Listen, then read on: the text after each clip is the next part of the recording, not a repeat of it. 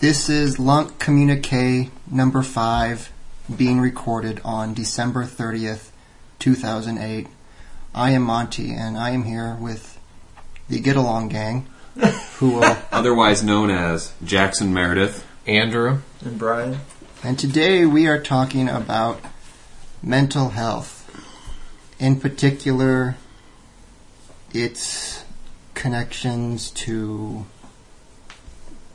our social and economic structure that dominates most of the world. And, well, basically, you know what this show is. We pick a subject and then bitch about how capitalism has fucked it up. Who would like to start talking about how capitalism has fucked up mental health? Well, I was going to start off by giving some statistics. First, kind of start talking about the rise in prescription drug use of psychiatric drugs, and then also an increase in mental illness in the United States. And then later, probably touch on a possible correlation between those two rises in drug use and mental illness. Some of the first ones deal with the use of psychiatric drugs in children. And the first statistics I have are from the Journal of the American Academy of Child and Adolescent Psychiatry. This deals with the years from the years 1987 to 1996. And in that period, there was an overall use of psychiatric medication in children and the use of psychiatric medication in children and adolescents more than tripled in those years. The use of stimulants such as Ritalin for ADHD increased fourfold. and ADHD is Attention Deficit Disorder, Hyperactive Disorder, which, if you ask me, it's basically just another term for being a kid full of energy. Mm-hmm. The use of Ritalin for ADHD increased fourfold, from 6 per 1,000 children to 24 per 1,000 children in adolescents. The use of antidepressants by children more than tripled, from 3 to 10 per 1,000. And again, this is from 1987 to 1996. And then among children already on one psychiatric medication, the number who are on multiple such drugs almost tripled, from 47 to 116 children per 1,000. And then also, with the rise of psychiatric drugs, there's been an increase in the profits made from them. The combined sale of antipsychotics and antidepressants jumped from around $500 million in 1986 to nearly $20 billion in 2004, and that's a 40-fold increase. Also, there's been an increase in people disabled by mental illness. The disability rate, what it is today compared to what it was in 1955, there's a 6-fold increase. And those I think are pretty alarming statistics that indicate that we do have a problem. There's an increase of drug use and an increase of mental health problems, and I think we need to explore the reasons. Well, I want to come back to ADHD, but I think the first question that arises from these statistics with these exponential increases in drug use. Okay, so is this a matter of diseases that have existed all along being newly diagnosed? I mean, is this an increase in diagnosis? Or is this a matter of these illnesses being contrived since their prescriptions are so profitable? That's what I would say. I would say that... What would you say? I would say that the drug industry, in connection with psychiatrists, which are funded by drug pushers and the drug companies, the pharmaceutical representatives that sponsor the conventions and the doctors get kickbacks from, it seems like they're trying to create disorders, like turning social shyness into social anxiety disorder now. So it's almost like they're creating a market for their drugs by creating these disorders. Social anxiety disorder. Sad. Yeah. So it once would have been, a personality trait that you had to learn to deal with is now being turned into a disorder that requires a pharmacological treatment. And then you have ADHD, which kids have always been hyperactive. Some kids are more hyperactive than others. And now these more hyperactive children that have a hard time paying attention, instead of looking for varying methods of educating them and kind of working around their differences, they're being told that they need to be medicated for this aberration in behavior. And it sort of seems like a chemical warfare on individuals that are not conforming to this, what is called normal in society. See, I think this is a good tie-in for our last episode because we talked about schooling and the education system.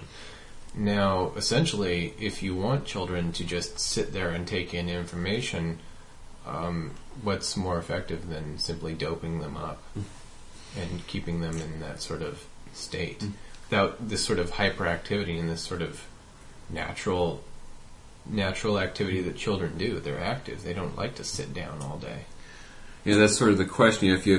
If this school system, and we can't dwell on the last show too much, but if a school system is about making kids sit still and get used to losing their freedom and sitting still all day, sort of a byproduct of that sort of school system is that it's going to be boring. Yeah. And rather than confronting how an educational system might be boring children, we just drug them until they don't feel the boredom anymore. It's kind of like they're being told, you have to behave in this way or you have an actual medical problem.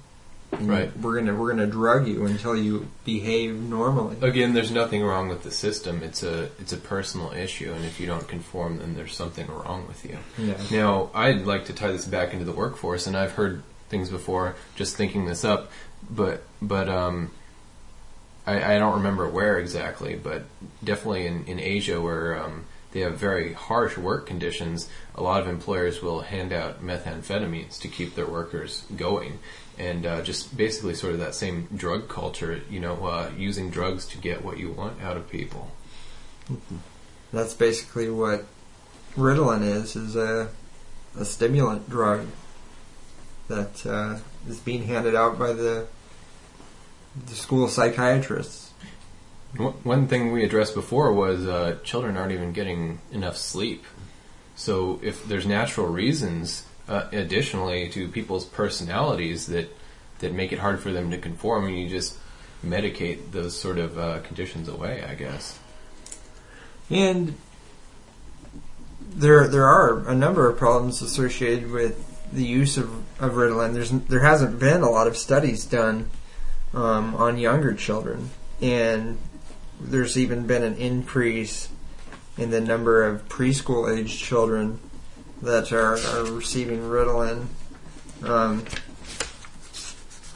This is from a Los Angeles Times article, and the Los Angeles Times article is reporting on another article from the Journal of the American Medical Association, and they claim that as many as 200,000 preschoolers are now taking Ritalin as an off-label use.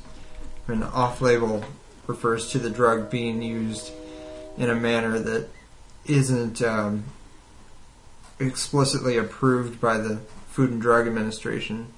So this is the use of a drug based on a doctor's discretion. And we don't really have a lot of studies that show what these drugs do in the long term to children, and also in children that young.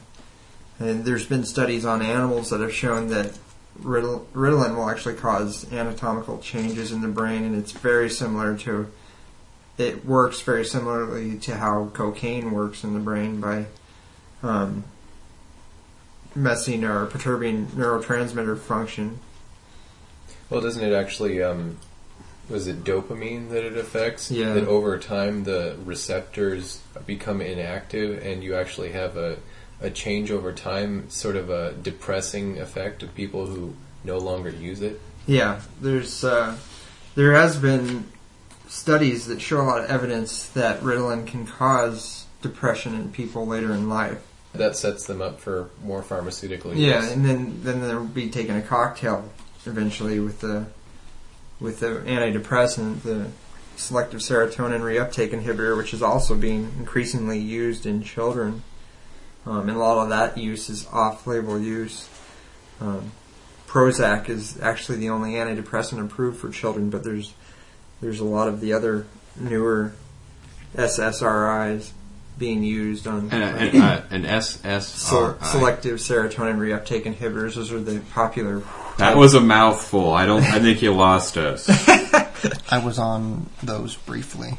Yeah, and the problem with those, and this is what a lot of the statistics that I have here are from a book called Mad in America by Robert Whitaker.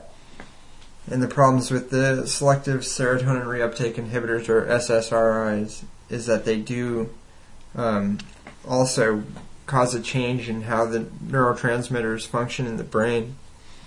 And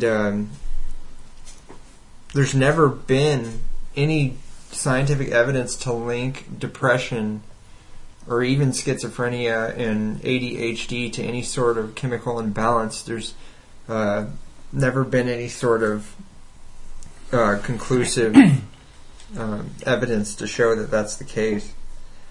So a lot of this is kind of a trial and error. The selective serotonin reuptake inhibitors, they cause a temporary flood of serotonin in the brain, and to compensate for that, the brain downregulates its amount of serotonin receptors.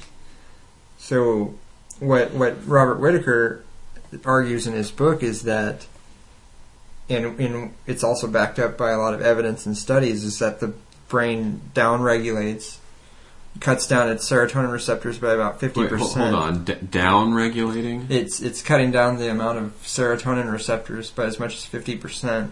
Okay, now you've used a lot of these terms. Can we take it down to the layman level and have sort of a general summary of what this means? Yeah, basically the SSRIs are causing... He's saying that this medication is causing a lot of the problems that they are purported to fix. Yeah, well, they're exacerbating them. They're taking...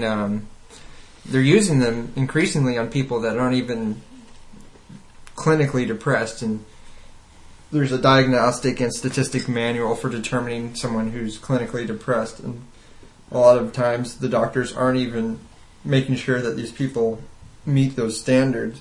So are you kind of saying that this has a similar sort of effect like smoking does, where you take a cigarette and it's sort of a distressing process you do, but when you don't have the fix, you feel even worse than you did when you had the drug? Yeah, it's definitely like that. There's physiological and biochemical changes in the brain that occur when you use these drugs, and they may be semi-permanent to permanent depending on how long the drugs are used. The downregulation that takes place makes it more likely that a person who was depressed after using these drugs, it makes it more likely that they will again become depressed because there's been a change in the brain, a biochemical change. Now, is this downregulation, is this essentially what happens if you're addicted to, say, cocaine or heroin, and that sort of depression that former junkies go through when they're taken away from the drug, that they experience a kind of chemical withdrawal? Yeah, the brain actually changes, and the brain has to go through compensatory changes because of the increase in serotonin. Therefore, when the drugs are pulled, or when the dose that is being used is no longer effective, there's not enough receptors there. The way I understand this, and I first found out about this learning about methamphetamines, which have a very drastic effect in this way,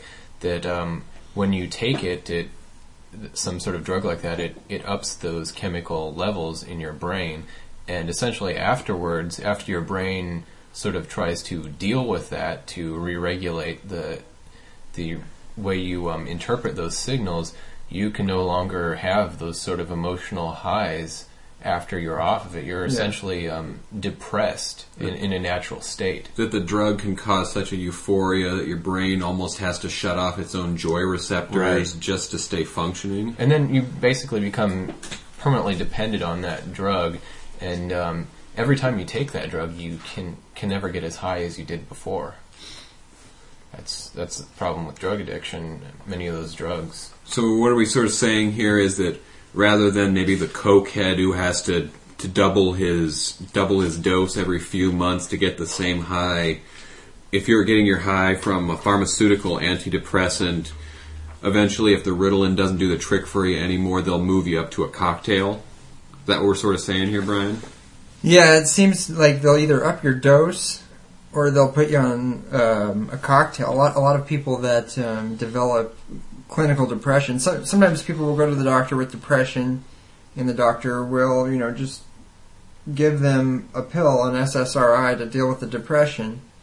And what we're seeing is the people that have been on those pills actually become more likely to become depressed in the future as a result of being on these drugs, and even have psychotic depressions where there's actual like a psychotic episode. So if I'm understanding this correctly, because I don't have as much of a medical background as you do, even if we give the pharmaceutical industry the benefit of the doubt here, these medications are essentially causing a short-term fix, but leading to more dramatic long-term problems. Yeah. Which then more medication can be prescribed for. Which I think it's kind of fitting that it's called clinical depression, because you go to the clinic and you get sicker. Sure. This is actually from one of the essays by Robert Whitaker, Anatomy of an Epidemic. But he talks about how patients that were treated with an antidepressant, an SSRI, were the most likely group to seek treatment following termination of studies where they were given these drugs. Highest incidence of relapse. They exhibited the fewest weeks of reduced or minimal symptoms following. He cites a few other studies that concur the results of that one. So you give your first patients some free samples, and they want to come back for more. I suppose that's not drastically different from the guy on the street corner who'll give you your first line for free. Yeah, exactly. And there's a case that other psychiatric drugs may also be causing problems like that. The antipsychotics that are used for schizophrenia that affect the dopamine centers in the brain have a similar effect. The brain tries to regulate. It becomes super sensitive to dopamine because the antipsychotics, they antagonize or block receptors the dopamine would normally plug into. There's a super sensitivity that's created, and then these people, when they're taking these medications, they're actually more prone to having relapses and more severe symptoms of schizophrenia. So there's just not a lot of good science behind a lot of these drugs. And what scares me is how many people that are influenced to take these drugs are going to get these statistics, are going to be told that these drugs are actually going to exacerbate their problems. Yeah. And, I mean, this is backed up by the World Health Organization, which stated if you live in an industrialized country, I mean, that's a good predictor that you're not going to fully recover from schizophrenia. They did studies where they were comparing schizophrenics in industrialized countries where these drugs are more commonly used to more poor third world countries where there's not a lot of usage of drugs, and the people that were never given any drugs fared better than those that received these newer antipsychotics. And the fundamental problem with all of this, to me, seems like there's this effort, for whatever reason, to use pharmaceuticals to solve problems and create happiness instead of actually getting at the root of what is causing all this widespread unhappiness. Now, this to me ties into sort of the chemical culture that we have. You create a chemical, a substance, to fix any problems that you might have. Now, there are drugs for everything. There are drugs for dieting. Don't exercise. Take drugs. When you have a mental problem, you want to fix it immediately. You don't want counseling. You don't want to go through these lengthy processes of life-changing and alteration of diet and anything like that. You want something that fixes your problem immediately. And that's what people want. And of course, a lot of these drugs can provide side effects that are far worse than the ailment they're intended to treat, and no bother. Just go back to the doctor for a second prescription to deal with the side effects from the first drug. I've been diagnosed with a few things. I've been diagnosed with anxiety, and I've been diagnosed with depression, and recently I've been diagnosed with Asperger's. And I am not on medication. I haven't been for a while, and I still feel awful. So I'm going to eventually blow my brains out regardless of whether or not I'm on pills. So what? Well, I think we need to really look at why is there this marked increase in the number of people that are dealing with problems like the ones that you're dealing with. Is there an underlying cause that is a societal cause? Are people unhappy because there's a chemical imbalance and a lot of people are being born with these chemical imbalances recently? Is that, I mean, that's one hypothesis, but it just doesn't really seem like a plausible one. I have had many counselors and many therapists and many psychologists, and they all say variations on the same things, although they've given me many possibilities as to what my issues are that range from the chemical imbalances to influences when I was a kid, obsessive compulsive things that developed in the one thing that all of these things have had in common was that they were all focused on me personally. Yeah. And what I should do to help myself. I've been on a few medications, but that hasn't been a major part. For one thing, they didn't do anything. They did nothing at all. I didn't feel any different one way or the other when I was on meds. But do you know which drugs you were doped up with? Oh, it's been a few years. I was on Paxil. I was on for like a couple days. I was on Xanax. I was told to take these pills, and I'm not sure what they were supposed to make me feel. They were supposed to. It's basically Prozac. Xanax is an anti-anxiety. Well, it's meant to make you feel. I was told that it would make me feel euphoric, and it would just completely blitz me out. Yeah. But it did nothing. I think that we should, kind of as a cautionary statement, we should tell people that are on any psychiatric medications that abruptly stopping medications is a really bad idea. And it is generally an extremely bad idea. That said, I just quit them, and there was no effect whatsoever.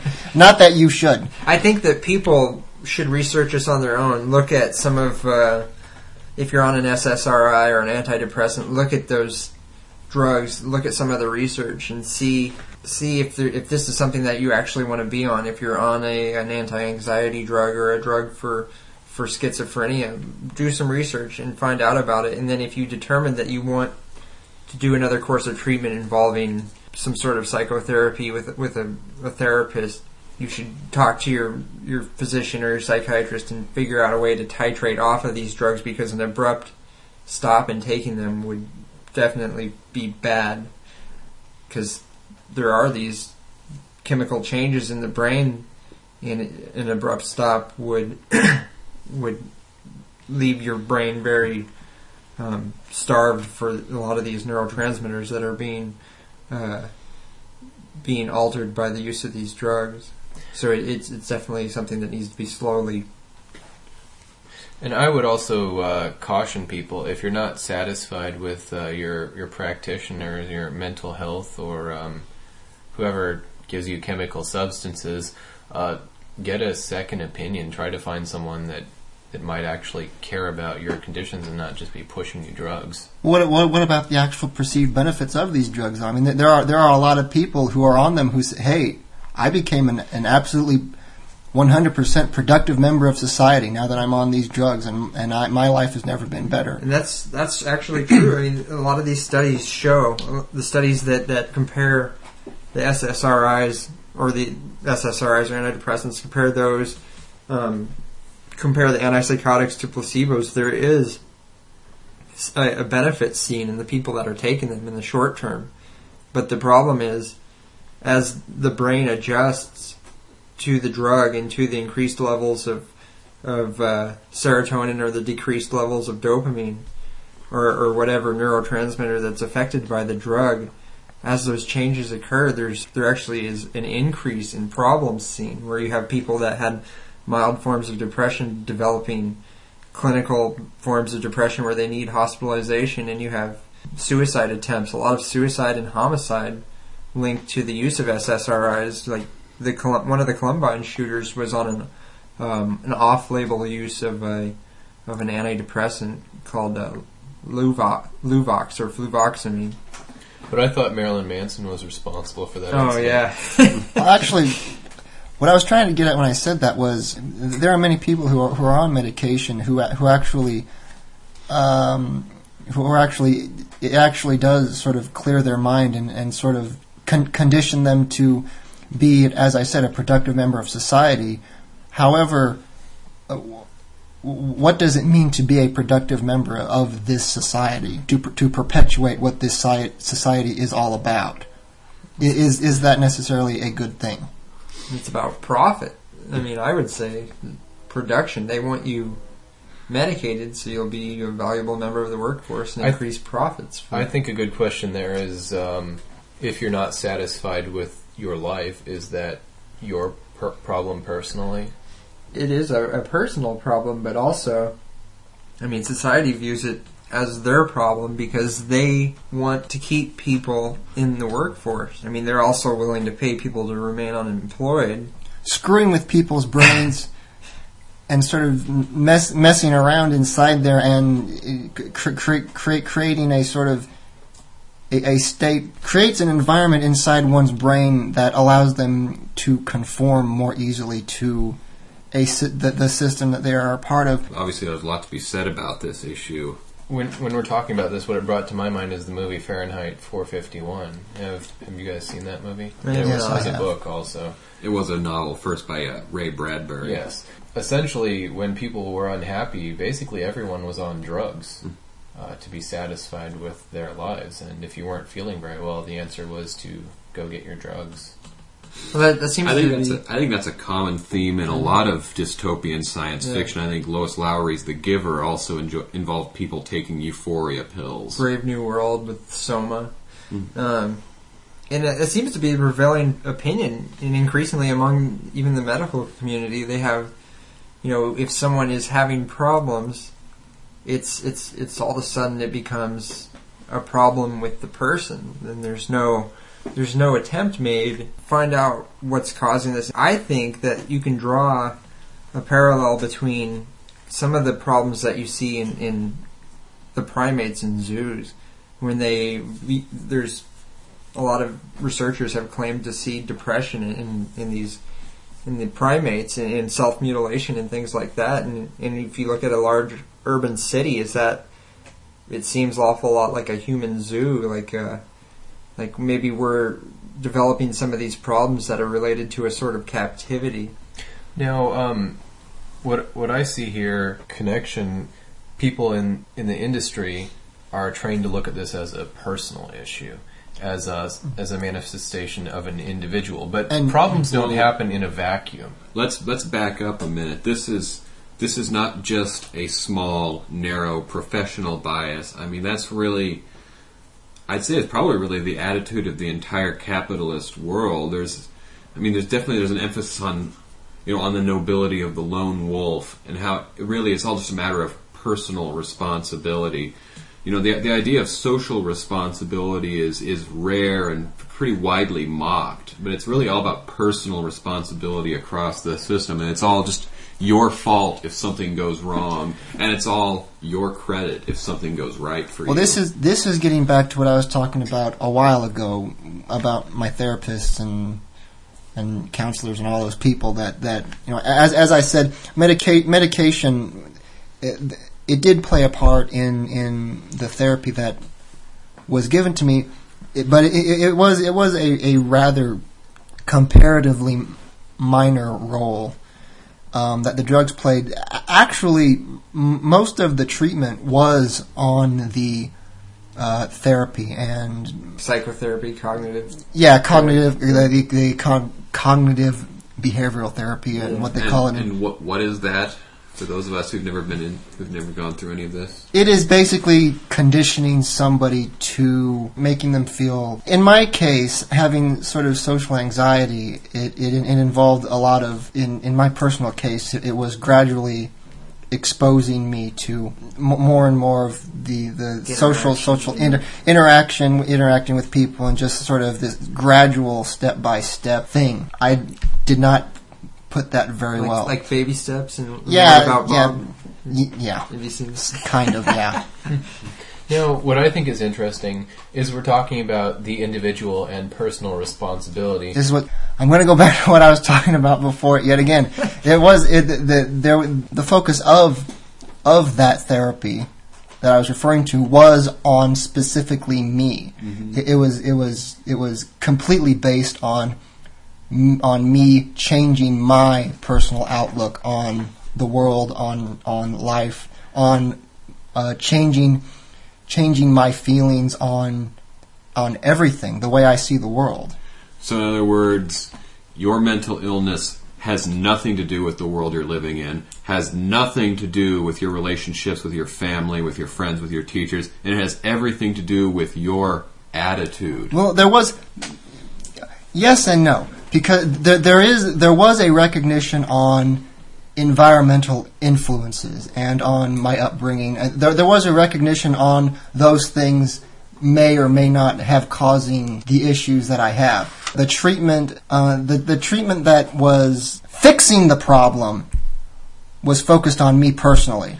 So was the attitude, was this sort of clinical attitude in your case, so what percent of your mental illness was your attitude responsible for? 50%, 60%, 70%?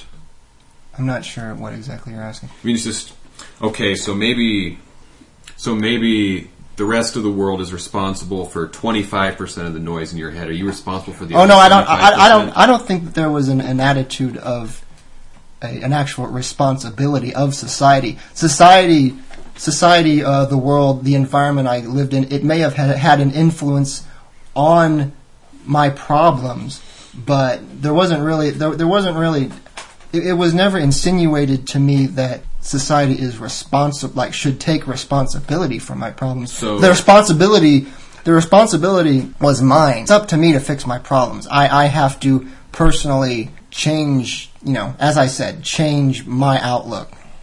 So is the attitude sort of like 80% of the noise in your head is just your own attitude problem, and then the other 20% of it is the world incidentally stepping on your toes, and you just have to learn to adjust that 80% and ignore the 20%? I would say that the incidental is the perfect way that they saw it. My personality, the way I am, the way I think, it just happens to clash with the way the world is, and I should basically what I was told was that I should learn skills on how to cope with dealing with the world, but the world itself is not going to change. Mm-hmm. Basically, it's basically you telling have to take you it as it is. Telling you need to conform to what is considered normal. What was told to me over and over again is that there was very often an admittance that the world is a fucked up place. It is screwed up. It is corrupt. But the ideal of a normal, healthy person is someone who can somehow coexist and shrug off how fucked up the rest of the world is. Now, I want to take this back a little bit to the point I was making. We were talking about in the world, the onus is on you to cope, to flourish in this world. It's an individual thing. But when you come to these industries, these mental health practitioners, it's sort of, as I see it, a haven because in a way they say, well, it's not entirely you. It's your brain chemistry. It's something we can work with. We have solutions for you. We have chemicals to give you, and we have ways that you can deal with this. In a way, it's your responsibility, but in an abstract way, it's your mental chemistry, and that's where I think the drugs come in. Well, I think that's part of the science of psychiatry and psychology being tainted to a degree by the profit system, by capitalism. I mean, you'll see in drug companies a cover-up of serious side effects, like with Prozac. It was, from the start, it was determined to be a very dangerous drug. They had several times increased rates of homicidal and suicidal thoughts in studies, and they sat on this alarming evidence. And they went ahead and they pushed forward their drug despite all of these problems that were being found in these studies. And it's because that they had invested a lot of money in this drug, and they wanted to ensure that they would maintain a profit. They wouldn't have any profit loss. Also, I mean, you see a connection between a lot of the school shootings and mass murder shootings that have been going on. A lot of these people were on drugs like Prozac and the SSRIs.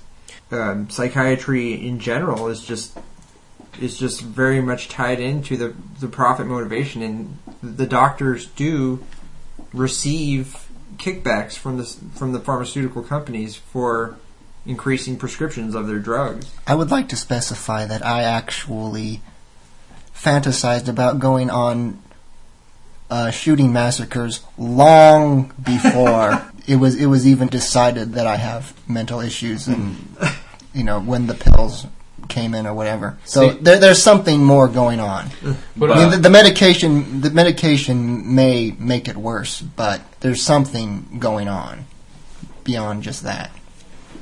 I don't know if that's necessarily abnormal to have sort of thoughts like that. I think that few people would admit to them, but I think a lot of people have been annoyed or just made uncomfortable with situations that they've had. I probably, when I was a teenager, I probably would have done Columbine Part 2.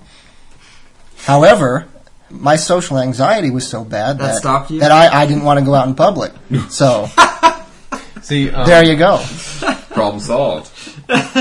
Maybe if I took more medication, I could find the right combination to, hey, I feel okay going out. Give me my Uzi. Do you think you were actually capable of that, or was? Oh yeah. Was that post drugging or pre? No, this was when I was a kid, when I was a teenager. Before all. I don't think these are the things that people think about. You look at how many mailroom shootings have happened. How many people are wanting to do the mailroom shootings and just don't get up the gumption to do it? I mean, it's obviously a deeper social problem than it's given credit. My therapists and counselors, as I said, yada yada, they were like the way usually people are. The system is fucked up, but see, we never really got into like political discussion, but the attitude I got was the usual thing of, some things are fucked up, but it isn't inherently fucked up. There isn't an inherent problem within the system that should be fixed. And I was given a lot of possible explanations for where my issues and problems come from, anxiety disorders, and they've never told me that hey, maybe you feel like shit because the system that you exist in is inherently exploitative. So your hypothesis is that capitalism is largely to blame for a lot of that's what I'm wondering. I want to jump in here because I actually want to play with the words that he just said. He said, maybe you feel like shit because this system treats you like a piece of shit. And sure, I mean, that's the way I feel. A lot of the frustration that I've had mainly has to do with the coercion involved. And the therapist's job is to help the individual person and to sort of help them out, help them cope, work with them to figure out ways that they can exist in some sort of relative comfort. It's not their job to, push for changes in the economic structure of the world, or changing society and culture, or it's not in their job description to completely change how the world is structured. The thing is, how are you going to have any long-term change if you're just telling people to accept the conditions in the world, and how are they going to have any pride in themselves if they just accept how horrible things are? Well, their job is to give them is to help them be able to cope with the way the world is. It's not their job to change. Should that be recognized?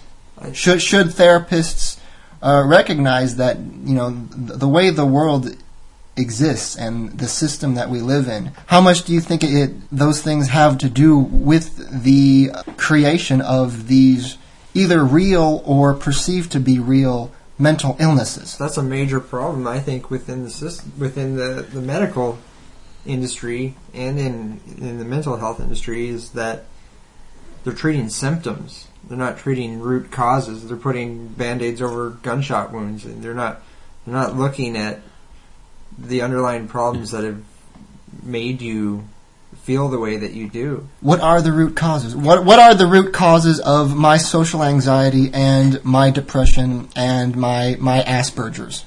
See, I'm going to come at this from a sort of labor theory way of looking at it in a sort of class analysis.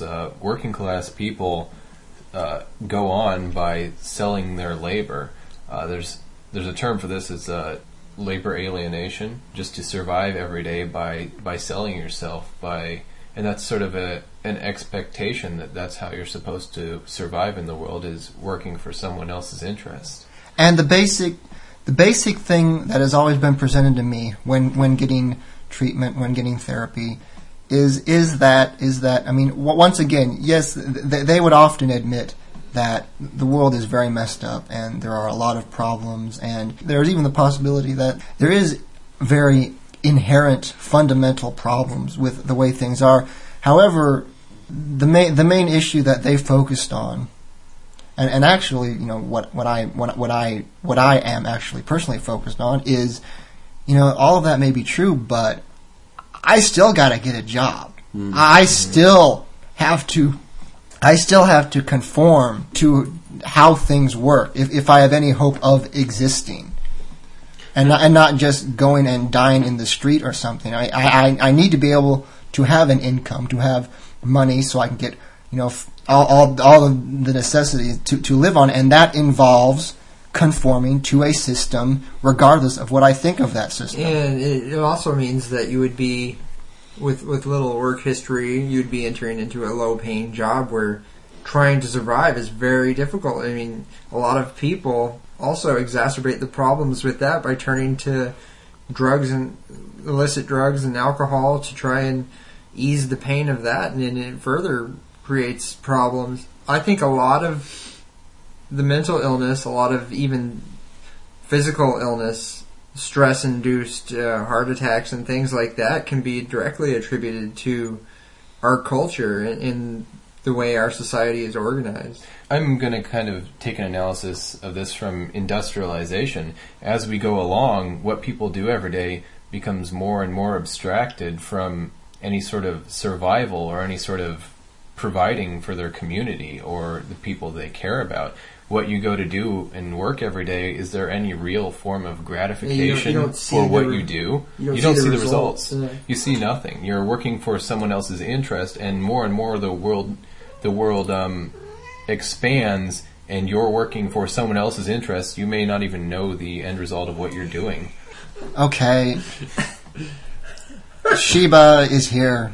She has a lot to say on this topic. Yes, and I would like to talk, please. My big question regarding what I was just talking about is, what should I do? Should I just learn to cope, regardless of whatever I think? Tell me about your mother. Well, let's take a Freudian analysis here. And this is definitely, and I think this is something that really a wide majority probably of political radicals in this capitalist system can certainly relate to, because I mean, there is a sort of insanity-inducing contradiction there where we don't stand for anything this system supports, and yeah, I mean, we have to conform to this system just to survive. To an extent, yeah. So should I continue seeing my therapist then? I mean, should I learn how to deal with I mean, regardless of whatever my feelings are, regardless of whatever my personal actions are against it, should I learn how to deal with it? Well, one option would be to seek a therapist that's sympathetic to what you're experiencing, how you feel. I don't know that a sympathetic therapist would be able to be accredited. I mean, you're looking at the systems that they run through to become an accredited therapist. I don't know what those are, but I have my doubts that you're going to get. Well, they're out there. They're probably few and far between, though. But I think a lot of therapy is basically just being around people that are of like mind and sharing frustrations and things like that. I think that's more important than going to a professional that's taking all of your money. That's very nice. I mean, I'm in a room of like-minded people right now. The thing is, that is not going to help me cope with having a job and living in the world. And in fact, it would make it worse, because I get when I'm around people who are of like mind, I get so used to the way they think, and suddenly I'm thrust out into the real world, which is just completely, absolutely different, and you have to behave in a completely different way, and you can't say what you think, and you can't do what you want. That don't work, Brian. Well, that to me is a kind of way that people behave. First thing that comes to mind is people that have what you would call an alternative lifestyle, or radicals. Of course, they live underground and they behave one way in one group and one way in another to survive. I think a lot of people that feel the way I do maintain their sanity. And the only way to maintain the sanity is just to focus on the struggle, focus on trying to change things, and focus on fighting against it. I mean, that's the only way to remain sane. I mean, that's a relatively functional way of going about it. That certainly kind of sums up where I'm sort of coming from. That doesn't necessarily answer Monte's question. I mean, where sort of person you're describing is someone who can put up with bullshit for a third of the day, as long as he gets to go or she gets to go and do our real thing with another third or so of the day. I mean, I think Monte's question is more about what can people do when they can't put up with bullshit for a third of the day. Can't suffer. Like me. I'm in this room right here. All three of you are much better at dealing with real life than I am. I don't know if the way I associate with you guys, if it's very obvious just how much I cannot deal with it. It is absolutely impossible. I have and still do contemplate suicide. Now, I want to specify that it's not just dealing with the conditions. It's not just showing up every day. You have to smile at your bosses. You have to smile at people and that is another part of it. You can't just superficially conform to it just to get through it. You have to change your thinking. Well, you have to conform your brain. Completely change the way you see the entire world in order to function in it. And that's why I see this sort of split. I mean, you have to act one way at one point and a different way at another point, especially if you're any sort of movement. That's almost schizophrenia by definition. Well, it sounds like your issue sounds more like an existential sort of crisis rather than a psychiatric problem. The answer to existential crises is developing meaning in your life. And that's what a lot of people just struggle with finding, is a meaning to their life and a meaning to carry on for. There's actually, I mean, it's a type of therapy, existential therapy, but I'm not aware of any psychotherapists that employ that method, but it's a type of therapy. Do the people in the psychiatric industry, do they give you any meaning? Is there any meaning that they address in their practice?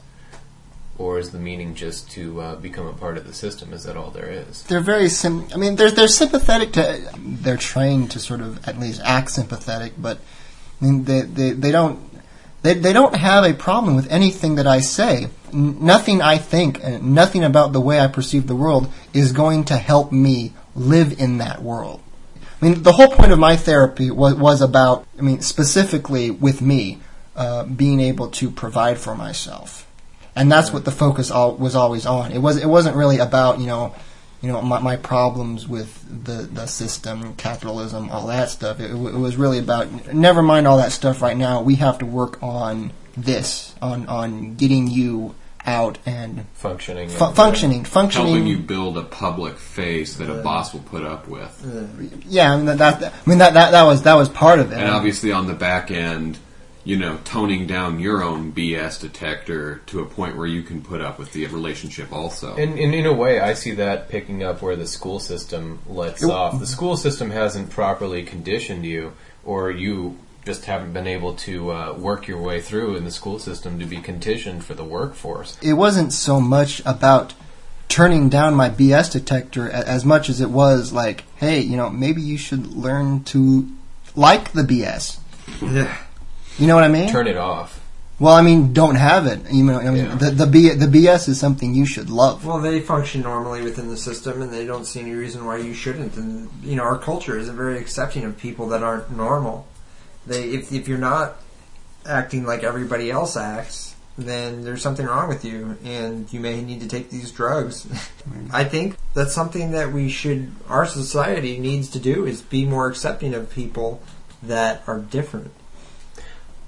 I want to say that I think we have to take a look at what normal is, what crazy is. If normal is determined by how well you function in the system, then what does that say? In a crazy system, that makes you crazy. What concrete changes are going to happen in the world to address and or alleviate all of these psychological problems that people have, like me? How would society have to change in order for me to feel better? Well, there aren't any easy answers, and it's not going to happen overnight. But it's just. Well, I'm not saying let's work on it happening. I'm saying what would have to happen. I would have to say, just on a very basic level, and of course we don't have time to really get into this subject very much. But fundamentally, we basically have to scrap this competition-based system and move to something that's based more on cooperation. I think that would probably do more for the sake of mental health of people all over the world than about any other thing possible. Certainly do more than a stash of Ritalin the size of the moon. And I have a point to make here, just my experience in the workforce. People like Monte, they need counseling. They need to be fixed. They're broken people. Now, a workaholic, a person that goes to work and works 60, 70, 80 hours a week, they're fine. They don't have mental problems. They're better than fine. They're a model. Someone that has to go to work, that is obsessively, compulsively needs to work every second of the day they get a chance. There's nothing wrong with them. And we have we have about a minute left. Unless they recognize their problems and then they're willing to help them out with that. But we are almost done. And 45 seconds. Who's got you've described what's going to have to happen in order for me to be anywhere within the stratosphere of happiness, and it is so incredibly obvious that those things are never going to happen. So I think it's pretty much been established that I am completely fucked. Well, I think that there is hope that things can change, because they always do. Well, unfortunately, those changes are going to have to happen before I die in order for me to feel those effects. So I am effectively fucked. Thank you. And on that cheerful note, we're going to have to sign off here. For Monte, Brian, and Andrew, I'm Jackson, and we will see you next time. Goodbye.